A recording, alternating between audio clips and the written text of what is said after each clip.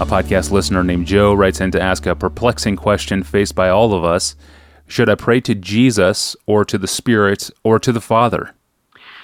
It is remarkable, Tony, how many people over the years have asked me this question. It's just one of the most common, and it's a good one. And I think I understand why it comes up so much, because we have traditions that most of us grew up in, and we wonder, well, is that tradition the only permissible way? For example, most of us, it's true for me and my family, most of us in the evangelical family probably grew up beginning our prayers with Heavenly Father or Our Father or Dear Father, and ending them with, in Jesus' name, Amen. That's a liturgy that we've just learned. Pray to the Father, close in Jesus' name, Amen. And frankly, I'm going to argue that's a great tradition. I think children should grow up with that form as the main form of their prayer. Pray to God the Father in the power of God the Spirit, in the name or by the authority and the merit of God the Son. That's the Trinitarian structure mainly of prayer in the Bible. And so it's not surprising that it's profoundly rooted in Scripture. So Hebrews 4, since we have a great high priest who has passed through the heavens, Jesus, the Son of God, let us hold fast our confession, for we do not have a high priest who is unable to sympathize with our weaknesses, but one who in every respect has been tempted as we are, yet without sin. Therefore, crucial word, therefore, let us with confidence draw near to the throne of grace.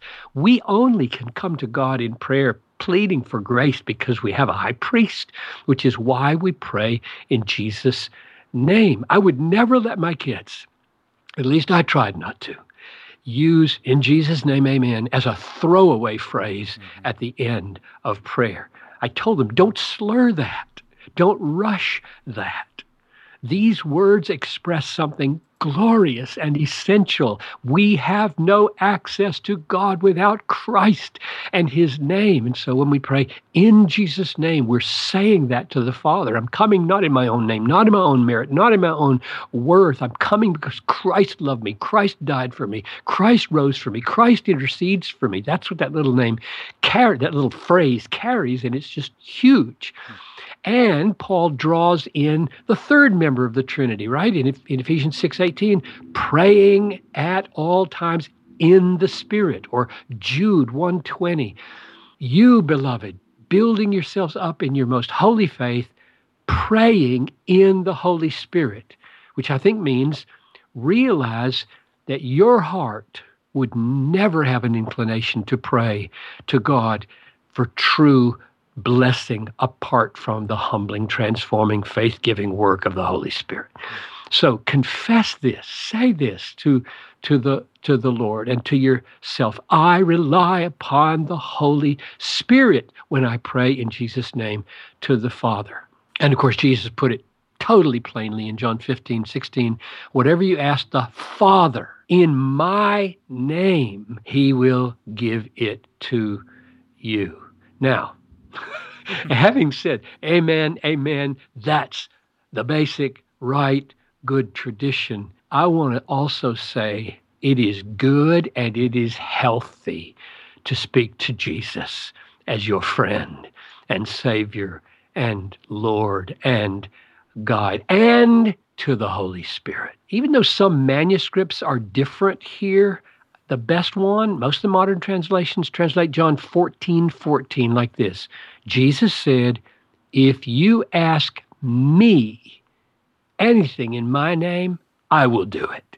And Revelation 22:20, we're speaking to Jesus when we say, he who testifies to these things says, surely I am coming soon. And we respond, amen. Come, Lord Jesus.